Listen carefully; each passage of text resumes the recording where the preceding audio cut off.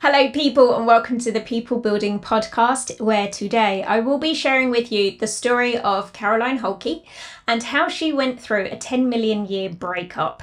Now, if you are wondering how it's possible for anyone to be in a relationship for 10 million years, let me tell you that humans, have been drinking alcohol for approximately 10 million years. And as Caroline quite rightly puts it in the show, alcohol is the only drug you take to prove you don't have a problem with it, which is crazy. So I have a very tricky relationship with alcohol because it's a problem in my family. And I don't want to dive into all of that right now. Listen to what Caroline has to say. You will hear snippets. There's a point where I'm talking about my dad's relationship with alcohol, and even then found it really difficult to say that he was an alcoholic because he was a social drinker. It's that time of year, so I'm recording this a few days before Christmas, even though I actually recorded the show with Caroline a good few months ago. And I know it's that time of year when people are drinking socially and maybe even binge drinking. And I don't know how much of that is I still don't really know how much of that is a problem, but there are some real pearls from Caroline throughout this episode, and I figured it was a relevant time to share this one with you. So you're going to hear a lot about how our beliefs around alcohol may need to shift if we want to have a healthier relationship with it. When we come back on the other side of the show, I will pop back in, give you my summary, but I will also tell you some of the more challenging relationships that I have had in my family because of alcohol and because of the way in which people in my family drink and what that does for me psychologically, because I feel like this one was just like really close to the wire for me, if I'm being completely honest. So I'm really interested to hear from other normal people, like how do normal people drink? Because I have no idea. And you're certainly going to hear what it was that motivated Caroline to make the decision to call it quits and to say enough is enough. So enjoy this conversation with the wonderful Caroline Holke. Have yourselves a very merry and safe Christmas. Enjoy yourselves over New Year and drink responsibly.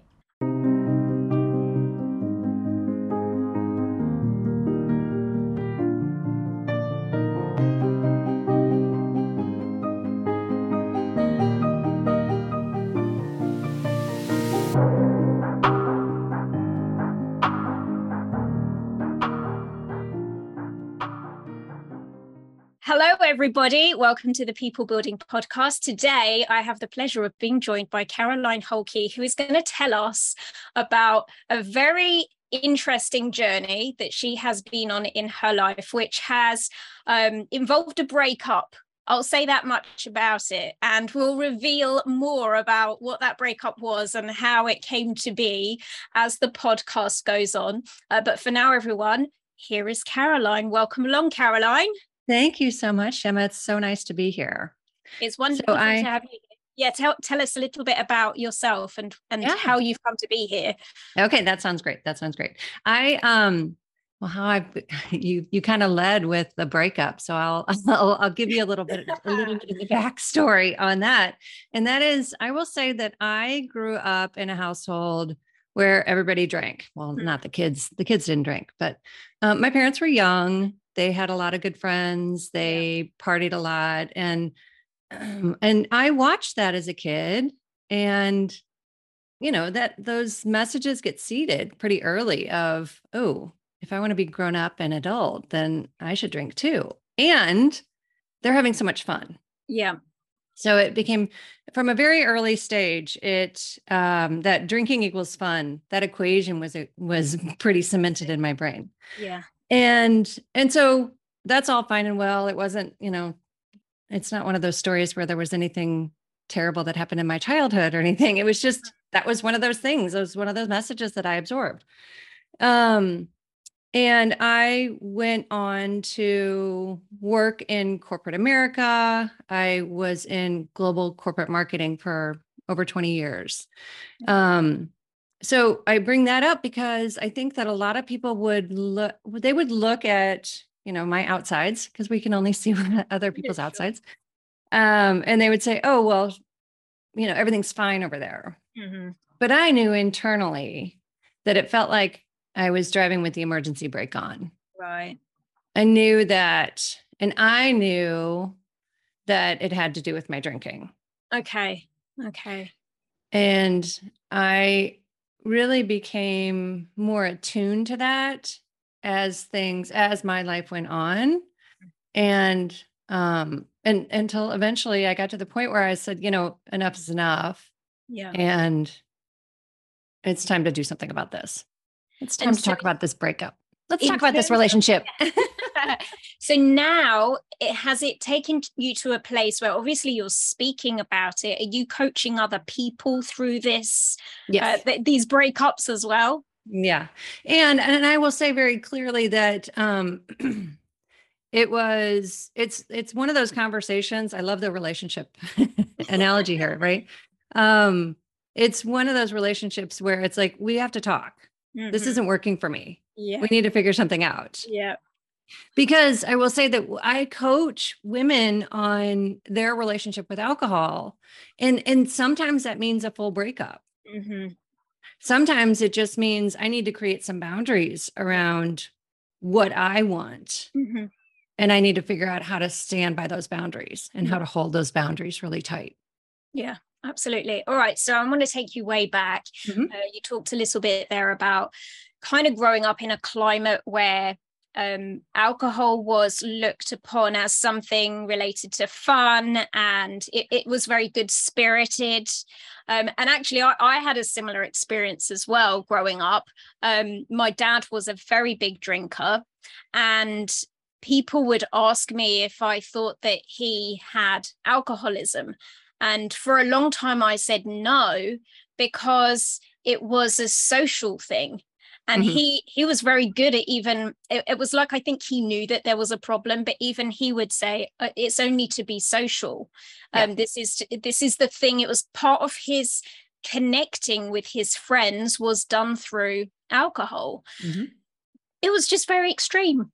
It was done in a very extreme way. Okay. So I, like you, was party to it as I was growing up. And so to me, it almost seemed like, well, that's probably what all families are doing, right? Mm-hmm. Oh, yeah. Everyone else is going to be having the same sort of experience. Yeah.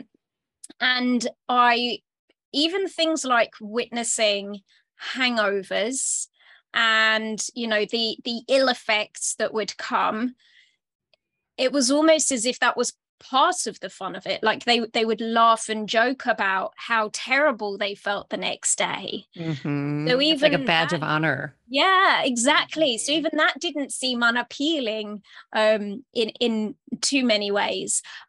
So yeah, I think from my perspective, I was kind of seeing it as a Friday, Saturday night type of a thing, maybe Saturday during the day, Sunday during the day, but it was very much clustered over the weekend. Mm-hmm. And then it wasn't really anything that took place during the working week. It seemed like the sensible hats went back on. And so there was very much, very sort of clear boundaries around it in some ways. Mm-hmm. What was it like in your household, in your family? That's a great question. I think I don't remember it being, it wasn't completely raucous. It wasn't, Monday mornings or anything. I would say there was kind of a constant drip. It's from memory. Yeah, I would say that. Maybe not in the beginning of the week, but certainly, midweek it would pick up. Yeah. I mean, that's just what my memory of 40 years ago or 50 years ago was. So, yeah. Mm-hmm. And do you remember having your first drink? I do, very much. I do. I was 13. Okay. And I'm sorry? You're quite young. You got started early. Yeah. Yeah. Yeah. My parents were out of town, so we had a babysitter, and it was like, yeah, that was very exciting because it was, we stayed up all night and kind of relished in the excitement of being so adult and grown up and the whole thing. Yes. And was that was that particular incident one that you would look back on and see it as actually it was just a little bit of fun in that situation, or were there any ill effects from having done it at such an early age? Did you have a hangover? I'm sure I had a hangover. I'm sure I did. Yeah. I mean, I don't know how I wouldn't. I don't know that I had ill effects. I mean, I had ill effects from that moment. I'm wondering if your question is, did that kind of start the ball rolling? Yeah. And probably in some respect. Okay. I think the ground was really primed for that. I will say it wasn't unique for me. I mean, I know some of my friends were doing the same thing. And so, it wasn't, it was kind of the perfect storm of all of it coming together. Yeah, I can appreciate that. And it's interesting as well, when I sort of look back on a similar period of my life, how, so when I was growing up, I had parents and grandparents who smoked, but it was always very clear that that was a very bad thing to do. And they didn't want any of us grandchildren growing up and smoking like they did. And actually we didn't. But it was a different, it was just like the relationship with alcohol was very different to the one with cigarettes. It was like they would still smoke and they would still drink, but they knew that the cigarettes were bad. But at no point was there any kind of programming coming in to say, actually, you probably want to avoid alcohol as well. Was that similar for you? Yeah, for sure. They would say it on both. I've always had the position that I think that, well, I know for me anyway, my belief has always been that I think that children watch what we do, not what we say. 100%. And, so their messaging was clear to not drink and not smoke, but, it's like, whatever. So for you then, as you started to get older, were you kind of out partying with friends? Was that when it started to take off a little bit? Yeah. And I would say, going to college, through high school and college, and even right out of undergrad, I was very much on par with all of my friends, kind of drinking on the same level. Yeah. And got married and started to have a family. And I would still say at that point, it was still pretty much the same. There are a couple occasions. There was one occasion where I was out with some girlfriends from work, and for whatever reason, I noticed that one of them was not drinking as quickly. She wasn't keeping pace with the rest of us. Yeah. And it was just that little flash of, I'm noticing it over here. And I did have, and nothing happened that night. The next day, I remember sitting down and thinking about it. Like, I wonder why I noticed that. Yeah. Why did I pick up on that? Is she pregnant? She's not pregnant, and maybe that's what it was when it started. But on further reflection, I realized that, this was something that was kind of playing around in the back of my mind. I was starting to question it, even though I wasn't vocally questioning it. I was noticing things. Sure. And I like to think about this as, it's like almost like a little nudge of, hey, look over here. Yeah. It's like my inner wisdom is telling me something. I use the analogy of, I've never had the inclination to be, I met somebody and they were talking about how their kid was going to be a meteorologist in the Army. I was like, oh, that's so fascinating. Makes so much sense that you would need to have that specialty and, all this kind of stuff. And I think it's fascinating how many different people have such different, unique, specific careers. And it's kind of cool. Now, the flip side of that is I have never had the inclination to be a meteorologist in the Army. Like I never had that nudge. Yeah. And yet I had this nudge to kind of look at my drinking, like something's a little off here. Yeah. Let's trust that and see what's happening here. Yeah.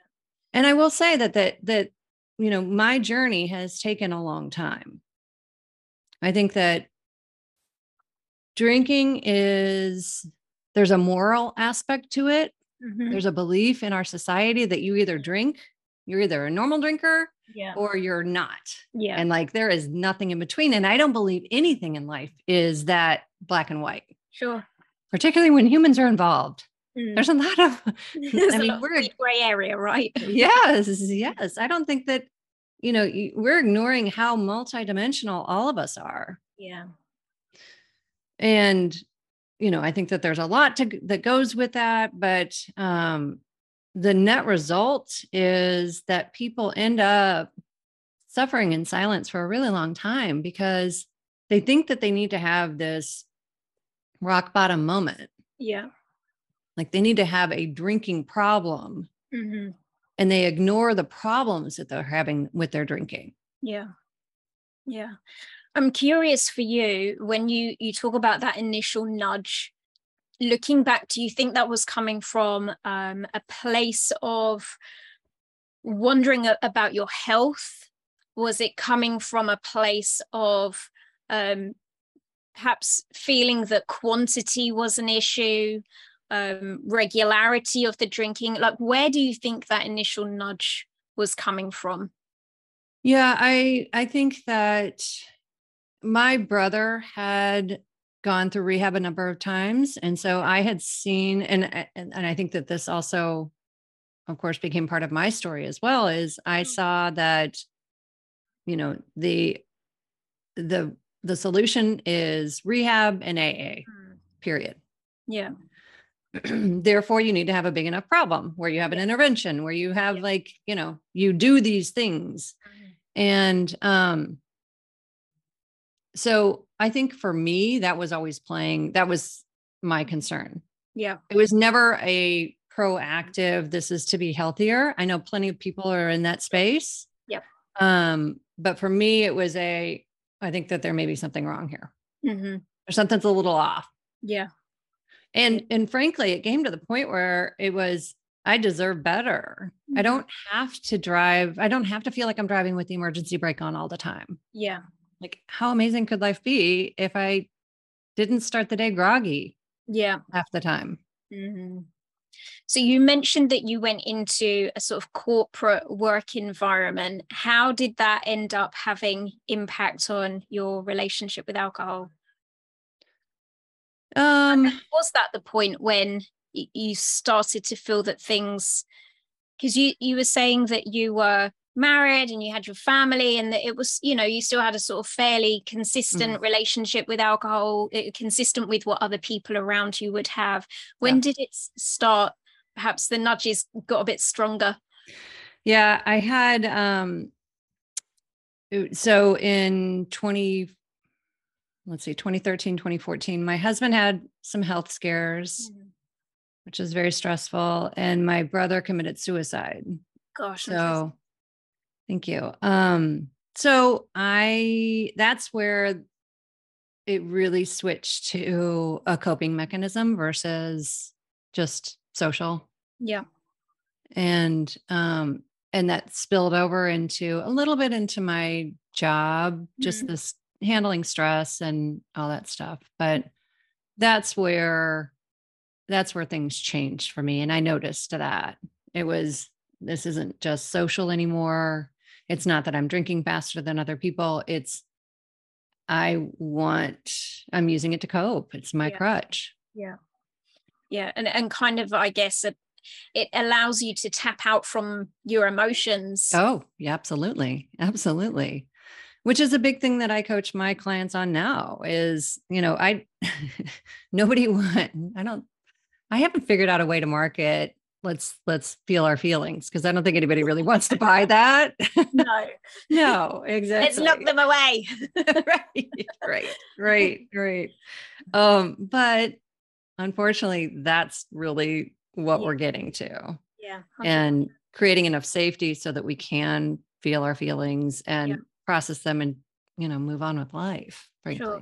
Yeah, absolutely. I have a very specific friend that came to mind with something you said there, who has been going through a big life-changing set of circumstances, and that's happened more than once, as it does for many of us. Life tends to throw us more than one curveball, and she openly admits to using alcohol she would say, to get her to go to sleep at night. Yeah. And I take that as code for, when I try to go to sleep at night, my brain gets busy with all the emotional stuff. So I use the alcohol so that I can sedate myself.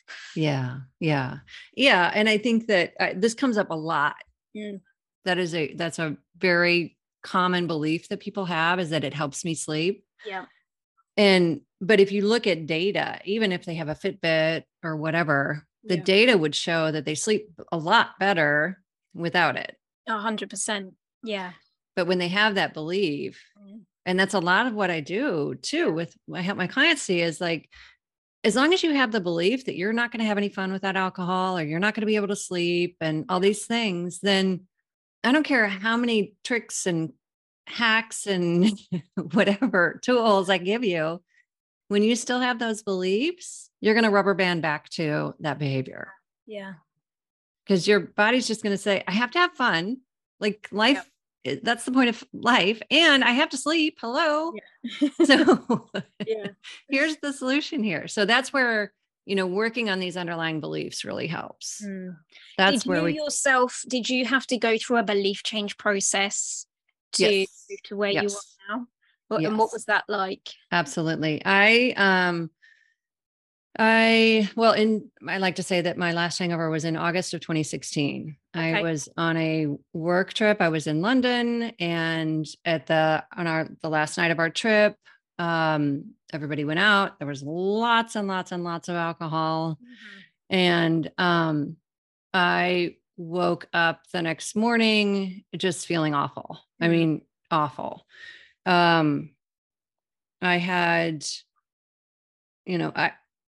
one of my colleagues had made a pass at me. I had, pushed him off and all that stuff. But that next day, I just went through the what ifs. What if I'd had a little bit more? What if I hadn't, who knows, whatever. At that point, I was like, that's it. Yeah. And so I downloaded a book, This Naked Mind by Annie Grace, and I read that on the plane home. And I started at that point of really and truly, I was like, we're going to do something about this. Yeah. And that process is different for everybody, but typically most people will start with the rules, which is, I'm only going to have 2, or I'm only going to drink on the weekends, or I'm going to have a glass of water in between each drink, all good and well. Most of the time that doesn't work, because it's based upon willpower. Yes. Which you don't have much of once you've had some alcohol. Right. Yeah. Well, that's an even better point, because the alcohol has impacted the central nervous system. And so your prefrontal cortex is completely offline at that point. So yeah. And it hasn't addressed the underlying beliefs. So back to kind of my previous point of, if I believe that I will be boring if I don't have this third glass, if I don't have the shot, then I mean, that's hard to combat. But if I pull back and look at how freaking boring is it to spend a day in London laying in bed because you feel terrible. I mean, that's pretty boring. Yeah. That is not how I wanted to do it. No. So I started with the rules. I realized that I could only take that so far. And then I started working with a coach, and that's what really, really changed things for me, because then I started understanding how the brain works, how there's nothing wrong with me, that this was completely normal. And I mean, just normalizing that in and of itself was such a gift to me, because there is such a weighty moral issue associated with drinking, particularly in the US. I mean, we've got such a crazy history of prohibition. Like, we've got this temperance movement, and we've got, I don't know. And it's just, yeah. I mean, I know that people all over the world drink, for sure. I mean, I have got clients all over the world, so I know that, but I know that we all have our own special combination of baggage that we bring to the table. Of course. Yeah. Do you think so? Your story really comes from a negative situation that kind of pushed you to taking action in the right direction. I'm going to make a guess, but feel free to correct me if I'm not on the right track here. I'm going to say that most people who decide that they want to go through a breakup or a significant change in their relationship with alcohol land at that point because something bad has happened, or it's been more of a negative motivator rather than because I want to be really healthy. Right. I would agree with that. I think that can be a powerful moment to look in the mirror and say, we're going to do something. Yeah. I will also say there are many, many times that we go through that, that, today I'm going to change. Today it's going to be different. And, kind of staying on that merry-go-round, that hamster, I'll call it a hamster wheel, because a merry-go-round is kind of fun. Yeah. But that day in of it's going to change, and then not quite getting there, and then beating yourself up because you fell down, and, then feeling terrible because you're beating yourself up. And so then you want to drink, and it's like, there we go again. Yeah. So is there, from what you've seen or even in your own experience, is there a kind of number of times that people might get back on the hamster wheel before they really reach the point of enough is enough? Like that's really it now. Well, the key really, it isn't the number of times. It's really addressing those underlying beliefs. Yeah. So, like, if you were learning how to ride a bike, that you can watch a YouTube video, and you can read a book, and you can listen to a podcast and all that kind of stuff, but you're really not going to learn how to ride the bike until you get on the bike.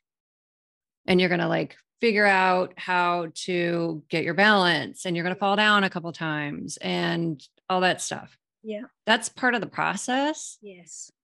But there's never any point, for the most part, there's not a moment where you think, I'm never going to figure this out. Like, if I just keep putting in the time, figuring out my balance, I will get there. Yeah. What happens with drinking, with our relationship with drinking, or with any sort of material change, is most of the time when we fall down, we say, forget it. I'm never going to figure this out. I'm not going to do it. And then we give up on that opportunity to keep getting back on the bike and working out our balance and all that stuff. Yeah. Why do you think that is? Is it because something like drinking is so socially acceptable that it's almost like you're going against the grain if you choose to stop? You become the weirdo, if you're the person that's not drinking, if you're amongst people that normally do. And I say this from my experience, not because I'm calling you a weirdo. No. I mean, I think that's well articulated. I think that comes up quite a bit. It's, I think it's because of the identity shift that's required. Yeah. So it's not just learning a skill. It's actually, I'm changing myself as a person in some ways. Yeah. I mean, that's what we do when we address these underlying beliefs that we've had since we were 2 years old or Yeah. 4-year-olds or whatever it is. Mm. That becomes an inherent part of your identity, a part of your belief system. Yeah. And a belief is really just something that we thought over and over and over again, and we've accepted as our own. Yeah. Yeah. 100%. Do you think there are almost cultural beliefs around alcohol? So not just our own individual beliefs, but like culturally, we hold beliefs about alcohol, like this is acceptable. Absolutely. This is part of socializing.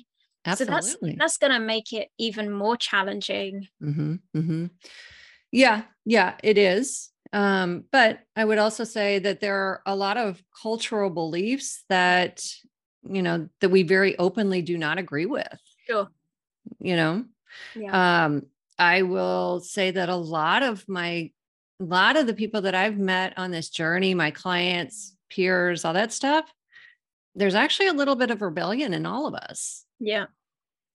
And so I will say that tapping into that little piece of me was really helpful. So I started on the journey. I actually moderated for about 3.5 years. And then at the beginning of COVID in March of 2020, I decided that little rebellious streak kicked in. And I saw everybody else just going face first into their cocktails. And I was like, you know what? I'm not going to do that. I mean, that was one aspect of it. The other aspect was I had read that alcohol is actually like pouring gasoline on anxiety. Okay. March of 2020. Who's not anxious at that point? Right.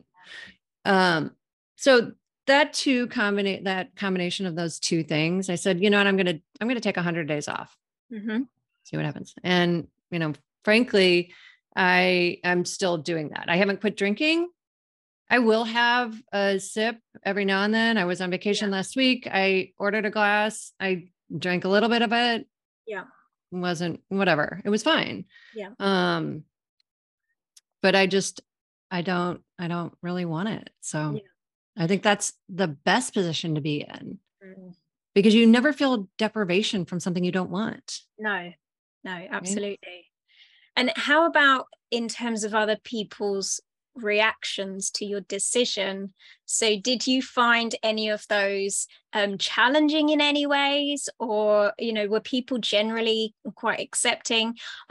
Again, sort of thinking of my own circumstances, I would say I'm very similar to you. I don't not drink, but I don't drink. So, I have alcohol in my house, but 99% of the time I would choose not to have it.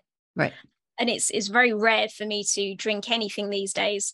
I'm also still conscious of when I socialize, I will deliberately construct circumstances that allow me to not have to make excuses for the fact that I don't want to drink. So I will offer to drive, for example, and pick everybody up, because I know that in a way, it's probably peer pressure can still affect me.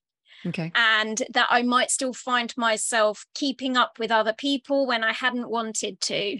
Or I had an incident really only a few weeks ago when I was at a friend's house, and they just moved house. They were celebrating. There was a bottle of champagne. And I said, I only want a little bit. Because they know I don't drink very much, which I had. And then I turned around and they'd refilled my glass for me without asking permission.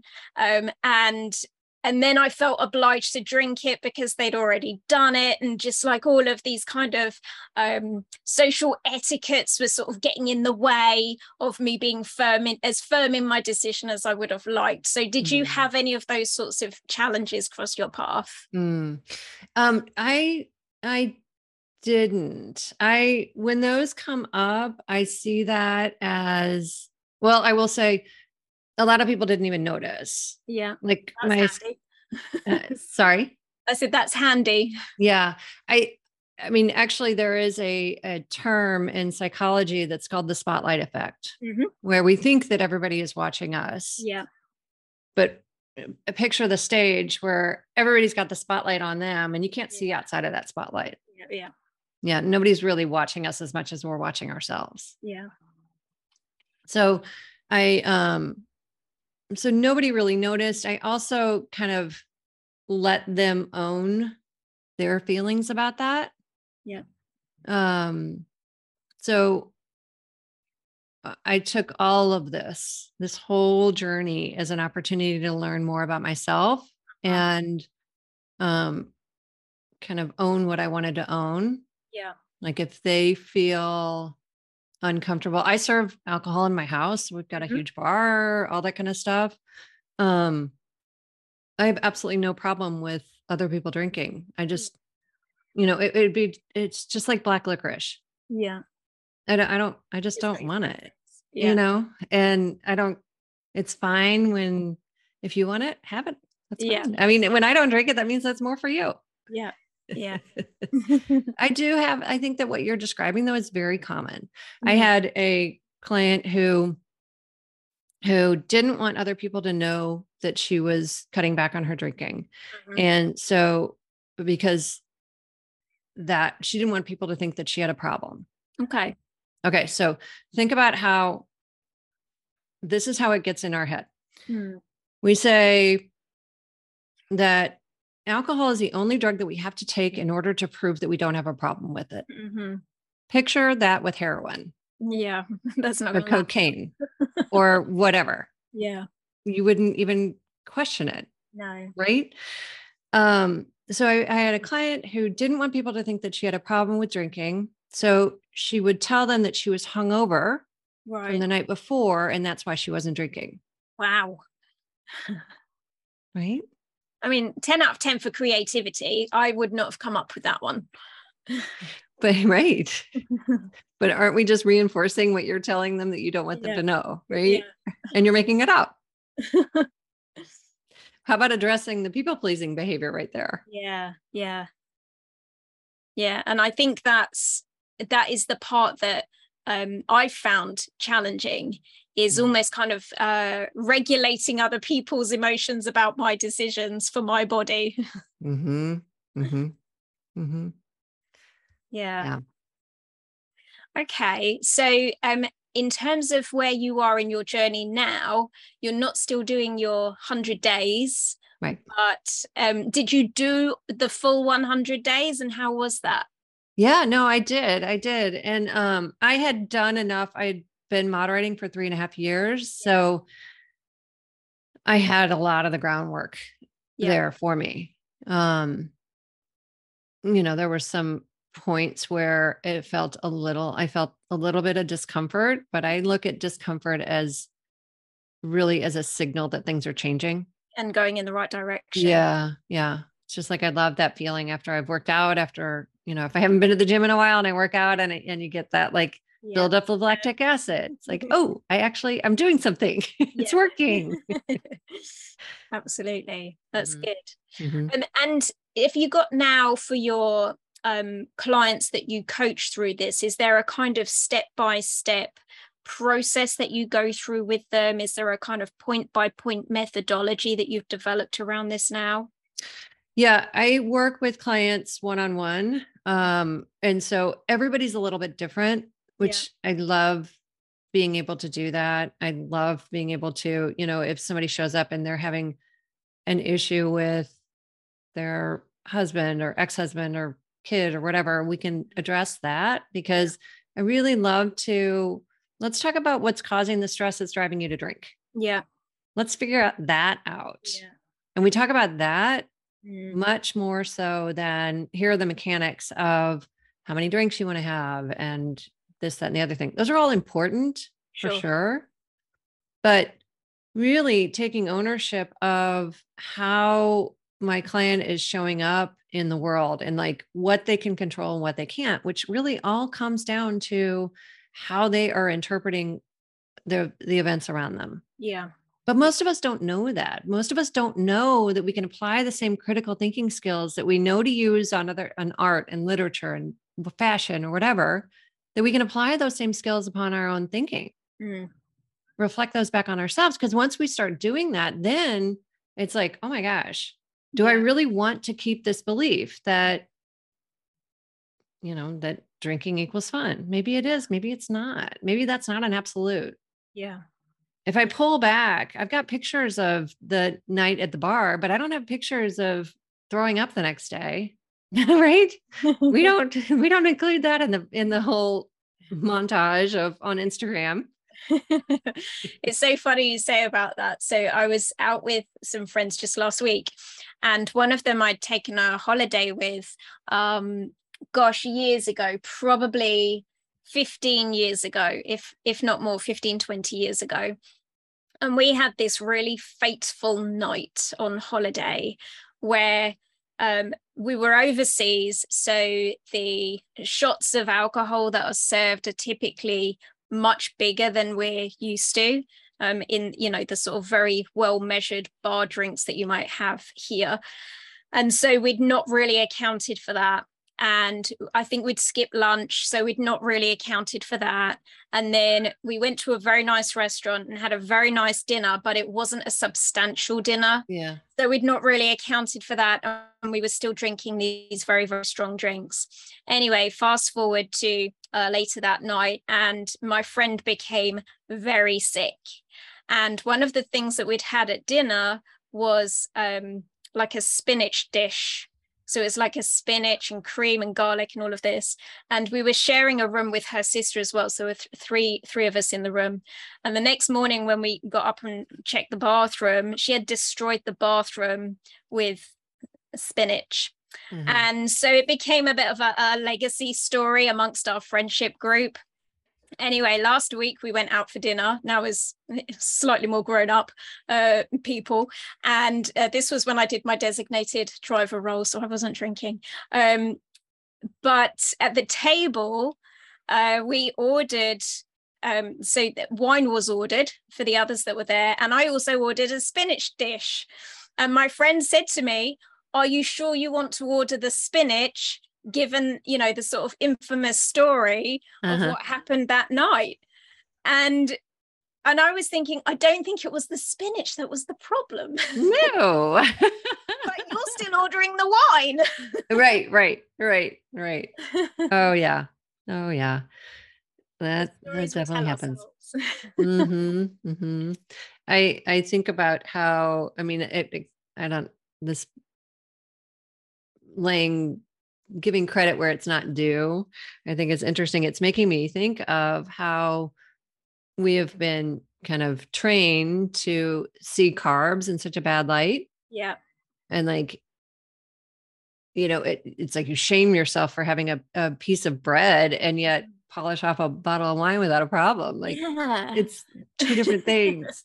It reminds me of when my kids were little and they'd say, "Oh, I've had enough, but I've got room for dessert." It's and one of them, I can't remember if it was my son or my daughter, he said, "Oh yeah, that's a different area of my stomach." Wow, that's for the sweets. Okay. But I think that we think that too as adults. 100%. Yeah. Or like the regimen that we go through for our face, and we work out, we do the face regimen and work out and wouldn't touch a piece of bread. Yeah. And then it's a different part of our brain for sure that can justify the wine, and that's undoing a lot of the things that we just worked so hard to do.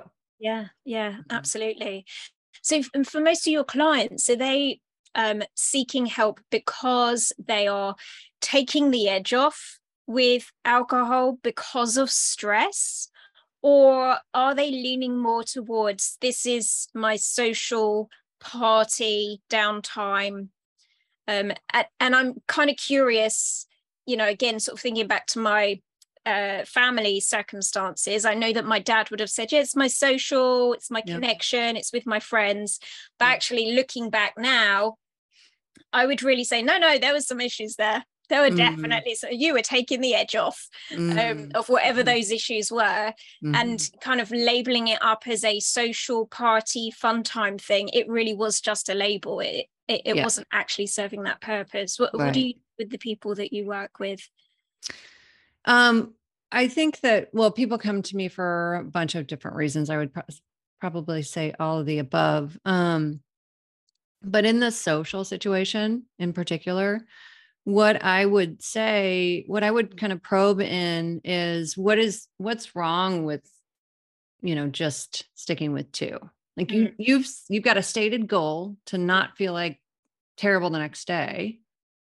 You've kind of figured out your edge is 2 is fine, or 1 is fine, whatever your number is, right? Everybody's a little bit different, and how much you've eaten and all that kind of stuff. So let's say she's decided it's 2. Yeah. Okay. So let's get curious about what's wrong with sticking with 2. What's hard about that? A lot of times things that come up are, I don't want to be boring. I don't want my friends to think I have a problem. I don't want this, that, and the other thing. And it all boils down to, I don't want, like, I'm avoiding these negative emotions. It's just easier to give in. Yeah. Yeah. And so then that's the area that we probe into. Let's talk about that. Is that easier, really? Like, if you see the whole picture, let's pull back and see the whole picture. Maybe in that split second, it's easier. Yeah. But if we consider the ramifications the next day, because you came to me for a reason. Yeah. Right. And then all of a sudden, okay, she can see it a little bit differently. And that helps. Just in that moment, that helps. Yeah. Yeah. So that's one of the things that we talk about from a social perspective. Yeah. Do you get many people who are drinking alone? I have, I think there are a handful of people. Yeah. Is the strategies that you might use with those people any different? No, not necessarily. Actually, I'm thinking of a client who she figured out how to stop drinking out when she goes out socially. Okay. So she only drinks at home, like 1 night a week. And it's totally stress related. Right. So, actually, when we first met, one of the things that struck me was, how I think of a lot of the work that I do is like pattern recognition. Like, oh, this is a little unusual. This is not what I normally see. Yeah. Like, you've figured out how to do a lot of the outward facing stuff. You've already done that work. That means that you're capable of doing it. Yeah. So that's important to note. Yeah. Right. Because we have to like gather these pieces of evidence that we have what it takes to make the changes. Yeah. And, so really and truly, it's about going so deep into what is the stress, what is going on for you, and how do you want to frame it? Is that what you want to do? Like, if it truly is stress, that if there are some emotions there that need to be processed, let's process those emotions. Let's work on creating safety for yourself so that you can get that out. Yeah. And because we've lived through 100% of the negative emotions that we felt. Our body knows how to handle them. We just don't allow our bodies the time to do that. And, but so often it's the combination of going ahead and processing these feelings that have been suppressed for so long, and really starting to call bullshit on some of the thinking that we've had. Yeah. That we've carried forward for many, many, many, many years. Yeah. And we believe it because it's in our own voice. Yes. Yeah. 100%. Yeah.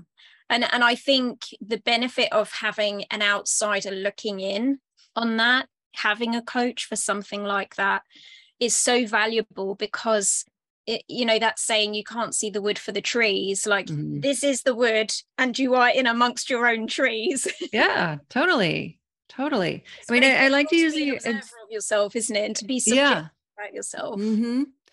And I think that is really important to say, is that we're saying these things. We believe ourselves. Yeah. We do. Now, imagine the situation where, and I'll poke fun at, we're at a family dinner, and, the trope of, I'll just call him an uncle, whatever. Yeah. Somebody comes up and says something completely outrageous, sexist, racist, whatever. Yeah. You're like, that's ridiculous. Yeah. I'm not going to put up with that. But we say stuff like that to ourselves. Yes. We're not good enough. I'm an idiot. I'm never going to figure this out. Yeah. And if that guy said that, you'd be like, Yeah. 100%. There's a story that I tell my clients, which really ties in with that self-talk. Because I think in the beginning, when you sort of first introduce people to that concept, it can be quite overwhelming. And then they're thinking about their thinking and they don't know whether they'll ever get a handle on it. And I had this one incident that I tell people about where I came home from work and I'd left the washing up that morning. I'd got up late, hadn't done the washing up, so there was a pile there waiting for me when I came home, and I was already tired and I was hungry. And so instantly, the voice is, oh, you've left that washing up there, now you've got to do it now when you're tired, now when you're hungry. And there it is, if you'd have done it this morning, rah, rah, rah, rah, rah, like this. Anyway, so I did the washing up.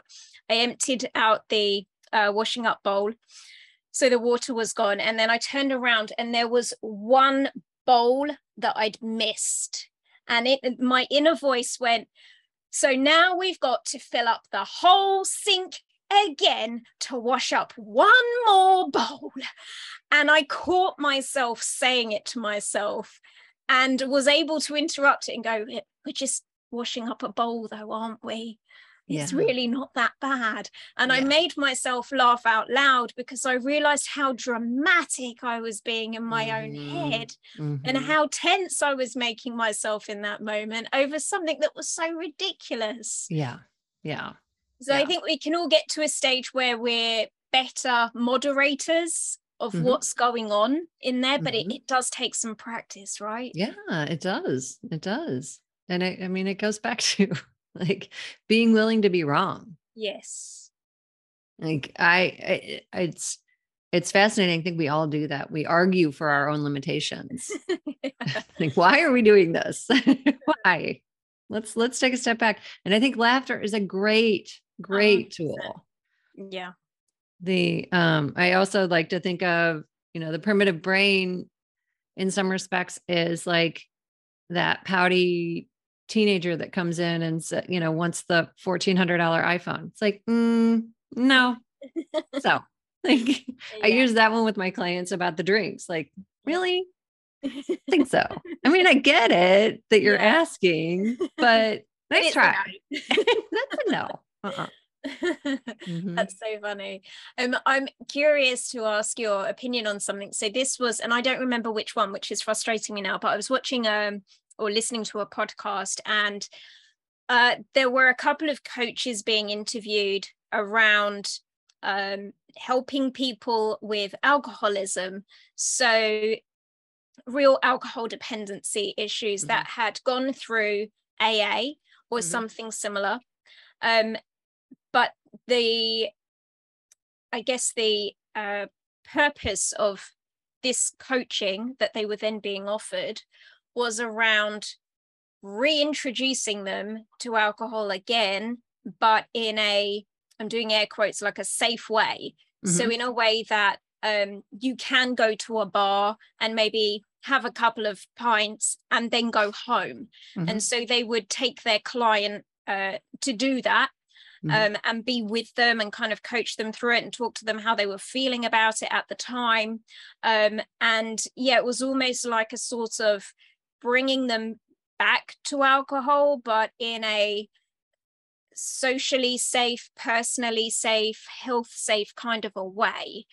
And when I heard about it, I really had like a devil on one shoulder and an angel on the other shoulder. I had very mixed feelings about it because it was, I guess on one hand, I was thinking, well, these are people that really do have an alcohol dependency or have had an alcohol dependency. Yeah. We're kind of tempting fate a little bit by waving the thing that they've been most addicted to in front of them and sort of luring them back in. Is that dangerous? Versus, the other part of me going, no, but they should be able to do that. You should be able to have something that you enjoy without being fully addicted to it. And I still don't think I've quite drawn my final opinion. Yeah. Yeah. What my I reaction guess is. I'm curious about yours. I think that the fact that they have a clinical dependency Mhm. changes my answer a little bit. Yeah. Because in that case, I would say why. Yeah. It's not like we need alcohol to survive. Mm-hmm. I know from personal experience, I have more fun without it. Yeah. I can be more present, so that would be my question, be why would that be important? Mm. Now, another person who is not clinically dependent, who is just finding out, like very similar to where I was, that I have a different answer for that. Mm-hmm. In that case, I feel like the label of alcoholism is, I don't go into the camp of believing that. I don't believe in labels. I don't believe that they're helpful like that. Now, some people do. Yeah. Some people can just say, no, this is a hard line. I'm not going over there. Mm-hmm. And I'm going to include alcohol, and I'm going to include sugar, and I'm going to include black licorice, or whatever, whatever it is. But I'm going to take that black licorice off the list, because I prefer to work in the space of recognizing, how the brain works. Mm-hmm. So if I've got a neural pathway that says that when I get home at 5:00, I have a glass of wine, Mm-hmm. I actually really encourage my clients to keep that ritual, Mm-hmm. but just change out what's in the glass. Yeah. Okay. Continue to mark that as the end of your workday. And this is the start of your evening at home. Yes. Have a beautiful glass. Yeah. Make a beautiful mocktail. Have some club soda and lime or whatever. But keep the ritual. Yes. Yeah. Because that's important. Yeah. But what's what's in your glass really that important? Yeah. It's interesting you say that. It makes me think about, so I work with a few people who give up smoking. And one of the things that they might say is that they enjoy having the break in their day, the social aspect that comes with, the cluster of the other smokers that are outside who they get chatting with. And they'll be able to list a good few benefits, which I can't dispute are definitely benefits. Mm-hmm. Having a break in your day is definitely a good thing. Yeah. Connecting with other people is absolutely a good thing. So what I work to do then is to encourage them to still do those things. Yeah, totally. But without a cigarette. Yeah, 1,000%. I mean, it's understanding what the need is. Address the need in a different way. Mm-hmm. Because a lot of people will say that very similar to what you're describing there is like, alcohol is the connection point. Yeah. Like, are you truly connected when you're sitting around with a bunch of friends and you're kind of not even with it? Yeah. You don't even remember the whole conversation the next day, or it's a little fuzzy. Yeah. Is that connection? Really? Because true connection is making sure that whoever you're with is feeling seen, heard, and understood. Yeah. Yeah. And when you've kind of taken part of your prefrontal cortex offline from the substance, how is that even possible? Yeah. Yeah. It's a very fair point. Yeah. How is what you do different to something like AA? So I help my clients create the relationship that they want with alcohol. Mm-hmm. AA is absolutely no way, no how. Yeah. Period. It's also very much of a cookie cutter. Mm-hmm. So my clients are not at the point where it is a clinical dependency. Mm-hmm. Yes, there's an emotional dependency to some degree, but we work on that. Mm-hmm. And if she wants to go out and have a couple glasses of wine at night, there's no reason why that's not possible. Yeah. Yeah, that's fair enough. Do you do work with them as well around, if they're going to do it, doing it in the safest possible way or the healthiest possible way? Is that part of what you might discuss? Yeah. And it's understanding in the beginning, it's really what I see is there are kind of three phases. The first phase is when a client comes to me, she's pretty much, she's at her last straw. Mm-hmm. She's tried a bunch of other things and they haven't worked. It's like, okay, fine, I'll do this. Yeah. I've seen enough of Caroline's posts. I'm going to try it. And so she's really beaten herself up quite a bit. Mm-hmm. So that first stage is really about reestablishing self-trust. Mm-hmm. That's so critical. And we do that through a couple different tools about just me talking to her about my experience, not only for myself, but for all the people that I work with. Yeah. And just helping her feel normal. Mm. That is so helpful. But then I give her some tools that she starts working with, mm-hmm. and, deciding ahead of time what she's going to drink. Yeah. It's different than the rules mm-hmm. because she's done it 24 hours in advance. Yeah. And she's definitely using the prefrontal cortex. She's also recommitting to it before she goes out. Mm-hmm. And she's doing it not because of the number of drinks. She's doing it because she wants to be a woman that keeps her word to herself. Yeah. That higher order benefit, really, that is very enticing. Yeah. When you place that on level with that third glass of wine. Yeah. Yeah. 100%. Yeah. And I guess it's important too that not having that third glass of wine is not seen as a punishment. Yeah. Yeah. That actually what you're doing that for, or your motivation, or what you get on the other side of that is a reward in itself. Yes, absolutely. Yeah. And to that point, actually, we do get dopamine from doing something that we say that we're going to do. Yeah. Like completing a job. Yeah. So there's dopamine. Yes, there's dopamine from that wine, but there's also that dopamine that from feeling proud of ourselves. Absolutely. Yeah. And the opposite's true. If you don't do what you said you were going to do, you're going to have a dopamine shortfall then, because you realize that actually I can't keep my word to myself. Mm-hmm, mm-hmm. Yeah. And I think that is a really sensitive moment too, where working through all the judgment that comes up and learning how to set that aside,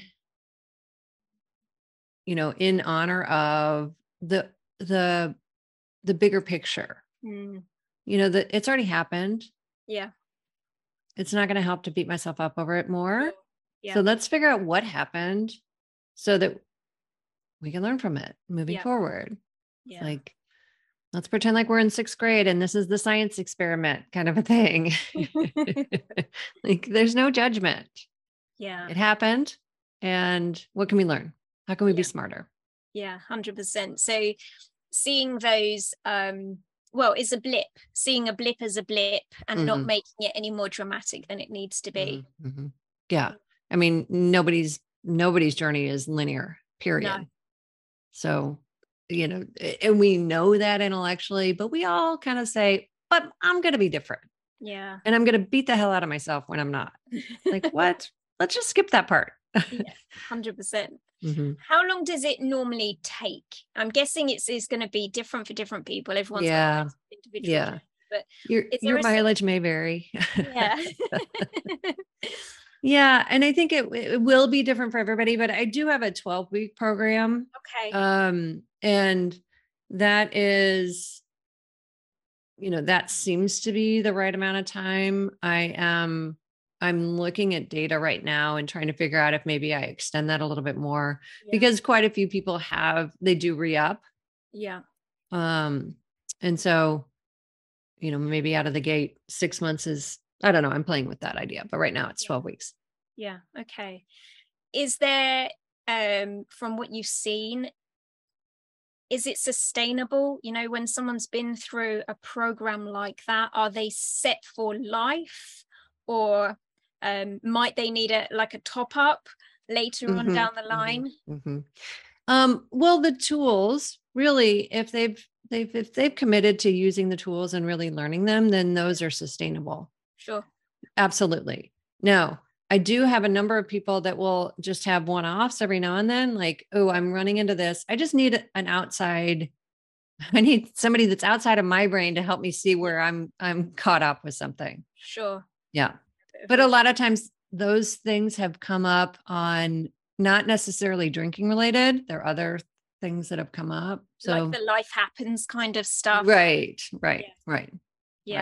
Yeah. Again, going back to a smoking client that I worked with, I remember there was this one lady who, so she came, we did a session together, or a couple of sessions. She stopped smoking. And about 6 weeks later, she sent me a message and said, I'm really disappointed. I've started smoking again. I really need to come back and see you. And we got talking, and I said, what happened in that time? Because you did so well for so long. So I'm really interested to know, was there anything in your life? And she said, no, not really. I mean, I was under a lot of pressure at work, and then my son got expelled from school, and she kind of listed off all of this stuff. And I was like, yeah, I probably would have had a cigarette as well, and I don't smoke. Yeah. So did she see it when she said it out loud? When I kind of relayed it back to her, she was like, yeah, fair point. Yeah. Yeah. Again, but I mean, to your point, like we don't unlearn the things that we've learned. Of course. Sometimes we forget them. Yeah. We need to be reminded. Yeah. Oh, yes. If I do that. Yeah. That seems to work. Or reaction them again. Sometimes people just need to go back to that new good habit that they'd been carving out for themselves, and just get themselves back into that groove again. Yeah, absolutely. Yeah, that's good. So what are the sorts of things, I'm wondering if there are sort of other positive spin-offs that people experience in their lives once they've made the decision to change their relationship with alcohol? Yeah, it is pretty big. I think of the opportunity cost that alcohol really takes on us. It becomes quite a drain on us. And so when we right size that, then what I see very typically is an increase in energy, really feeling more empowered about being able to achieve this, being able to conquer this. That's amazing. And then channeling that, because these tools really work for anything else, any other goal. So that feeling of empowerment, I've seen changes in relationships, because again, like I don't have to put up with these things that I don't need to put up with. Yeah. And what happens very often is when people get their relationship with alcohol where they want it, when they feel like they're 100% in control versus at the effect of it, then they, first, what happens is, and this is kind of a tenuous moment, where they look around and they're like, well, no shit, I was drinking. Like, now I know why, because I don't like this, that, and the other thing. Yeah, that's so interesting. And so that is really actually a kind of an exciting moment, because let's go ahead and fix it. Yeah. Let's not put more, duct tape on it or spackle or whatever, let's go ahead and fix it and figure it out and make it so that I love the idea of like creating this life that you don't want to numb out of. How many people come to me and they're like, I can't deal with it. I can't wait until this point of the day where I just get to check out. Like, let's look at the other side of that. What if your life was so amazing that you don't want to? Yeah. You don't want to miss any of it. It's like you're going to see, I don't know, Oprah or like your favorite person. Yeah. You're like, I don't want to miss any of it. Yeah. I'm here. I'm totally present for it. Not all of it's going to be amazing, but it's real. Yeah. And that in and of itself is amazing. Yeah, I bet. Do you think it changes people, maybe even on a personality level? And the reason I ask about that was something that you said that made me think about the NLP training that I do, where we teach people to become coaches, but it's also a self-development course in itself. And so they'll clear out lots of their old skeletons from the closet and typically come out the other side of it feeling much more confident, much more empowered. And all of that sounds lovely and amazing. And I have a habit, unfortunately, of people then reporting back to me a few months later that they're splitting up with their significant other.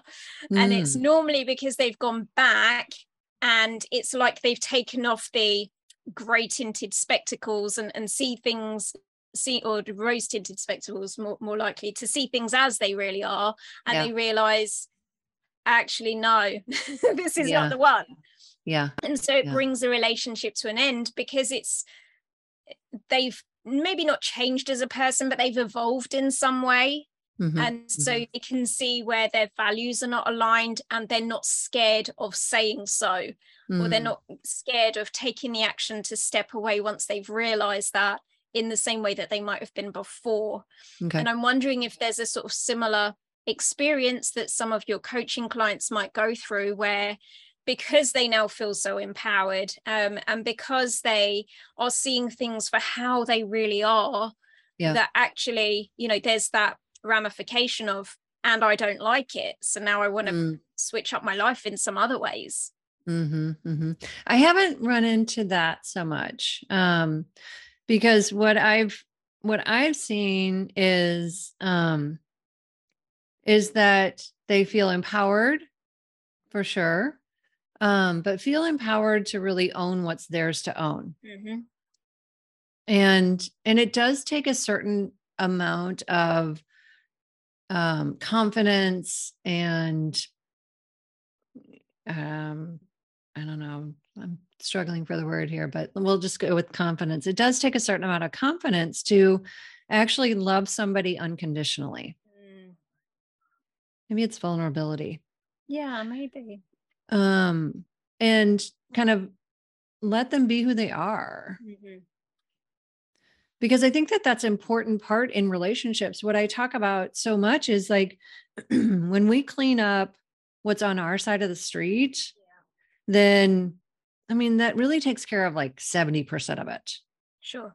And then we can figure out, of that last 30%, those are what is in there that I'm really willing to die on my sword about. But when you go into a relationship and it's like everything has to change, that's not realistic. That's not true either. Because so much of it is how I'm thinking about things, how I'm showing up, and I'm expecting you to do all these things. Like, you make me feel good. You clean up all this stuff. You do this, that, and the other thing. Right? Nobody wants to be in that relationship. So I think it's a little bit of a dance. I think that, but that empowerment part is critically important for sure. I have not seen it so much go to the ending of relationships. And it's interesting too, as you were saying that, you said that was a ramification of. And not all relationships last. Maybe that's an appropriate closure of. But everybody's going to be a little bit different. Yeah, absolutely. Do you hear anything from your clients about how their significant others might be reacting to the changes that they're making and the decisions that they're making? Yeah, for the most part, very supportive. That's good. Yeah. And I think that, I do joke with friends that I remember I went over to see a girlfriend's new condo, and I brought a bottle of wine, and she said, "Oh, you're not drinking?" And I said, "Oh no, it's all for you. It's more for you." and how we treat it, as I didn't feel deprived at all. And she was like, "Oh, this is cool." Like, she wasn't going anywhere. It's her apartment. She can drink the bottle of wine, whatever. But I think it depends on how we're showing up about it too. Well, I've just recently launched a stopover drinking free course. And so that's just, I really worked hard to cull it down to the key fundamentals, very bite-sized pieces. It's kind of the equivalent is to, whenever you go on a diet and everybody says, drink your water. Sure. Like that's like the baseline, Yeah. but we forget. Yeah. I'm like, oh yeah, I got to drink my water. So these are kind of the fundamental pieces that I have seen consistently work for myself, for my clients, for thousands of others. Okay. And so I do have a stop over drinking free course that they can sign up for. Nobody has to show up for anything. It's all delivered via email. I try to keep it as super easy as possible. Awesome. That's your product. Yeah. I guess so. Yeah. I guess so. Free. Yeah. But Yep. We like free. Yeah. Yeah. So, and then I've got a whole page on my website that has a bunch of other resources. So there's a craving hack in there that is just a very short meditation that's really helpful when you're kind of surfing that urge of, so in the I moment, really want it. Stuff. Yeah. Mm-hmm. Yeah. So I really recommend that you download it onto your phone and you have it right there when you need that. Yeah. Lovely. But there are a bunch of other things as well. So yeah. Lovely. And if someone were feeling quite self-disciplined, quite committed to a decision of, let's say, not having a glass of wine tonight, but they get that craving, they've got the itch for it. Is there anything that, alongside obviously downloading the audios, but is there anything else on a sort of more practical level? Like, do you find distraction helps people, or is that just a temporary, like sticking plaster? It's a tip. It's very temporary. What I really love is in that moment, you have a decision. I can either reinforce this neural pathway, or I can start to unwind it by making a different decision. Mm-hmm. So just picture standing at that fork in the road. Yes, I can go ahead and have this. I totally can. Of course, I'm a grown adult. I can have it. But is that the behavior that I want to reinforce? Yeah. And every single decision counts, because every decision is either reinforcing it or unwinding it. Yeah. And just owning that as, again, it's like, it's taking that ownership back of taking control of this. Yeah. Yeah. And that's so critically important. I think that that's what all of us really are.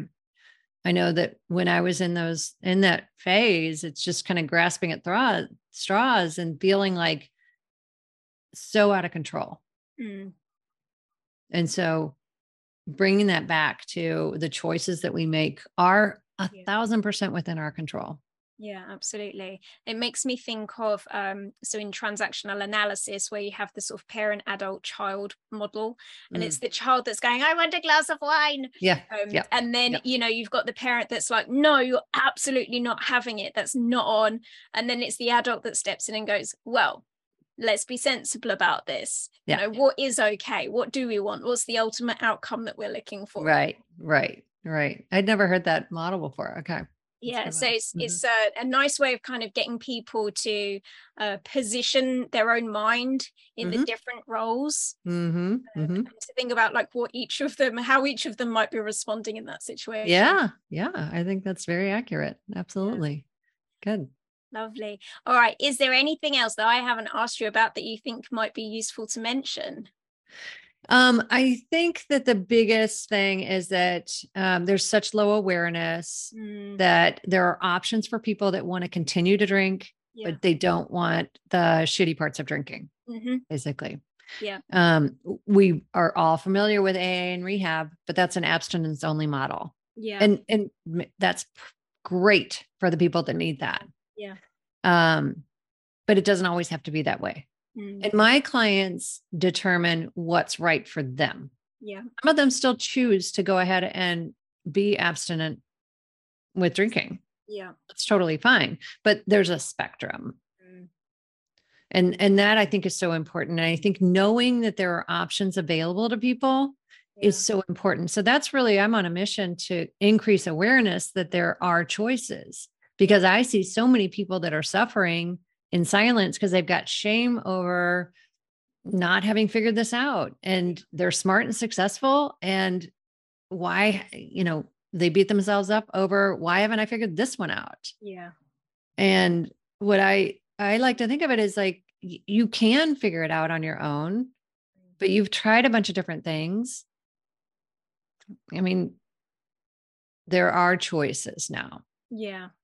And I just find it such an honor and a privilege to be witness to the transformation that I see in my clients every day. And so when I see the people that are suffering like that, I want to give them a big hug and say, it's going to be okay. We can figure it out. Absolutely. And I guess the thing is, people don't need to make life any more difficult than it already is by turning this into a battle. Mm-hmm. When there are people like yourself, Caroline, that are out there who are skilled and able to help and can help you navigate your way through this so that it doesn't have to be a painful process. Right. Yeah. I mean, my clients actually look forward to our sessions and say they always feel better for the most part. Sometimes we stir a lot of stuff up and that needs to kind of integrate somehow, but that's all good. That all means that there is change happening. Yeah. Because doing the same thing over and over and over again gets us the same results. So yeah, absolutely. Mm-hmm. Final question for you. How much of that stuff that might get stirred up with your clients is related to what's happening in there now versus what was happening in their past? Great question. I think almost all of it is rooted in what they've kind of picked up from their past. Mm-hmm. Whether that be beliefs that they have about themselves or about how things should be. Mm-hmm. And now they've got a big comparison on, here's my life right now. It should be different. Mm-hmm. Things should have been different, whatever it is. So yeah, I think it's all rooted in the past. Yeah, that's super interesting. Past has a lot to answer for. Mm-hmm. Mm-hmm. What is the best way for people to reach out to you, to access your program? Tell us all about that. Yeah, definitely. My website is a great place to go. It's carolineholkecoaching.com. Mm-hmm. And I'll give you all the links because that'll be easier. And then definitely Instagram or Facebook. Yeah. Again, my handle is at Caroline Holke Coaching. So that's a great place. My free course is on my website. You can also link to it through Facebook or Instagram. I'd also love to offer a free coaching session to any of your listeners. So I'm happy to do that. Thank you so much. Yeah. On their behalf, thank you very much indeed. Yeah. Definitely. I will say, too, just a plug for that is that so many people, when they get on the call with me, it's just like a palpable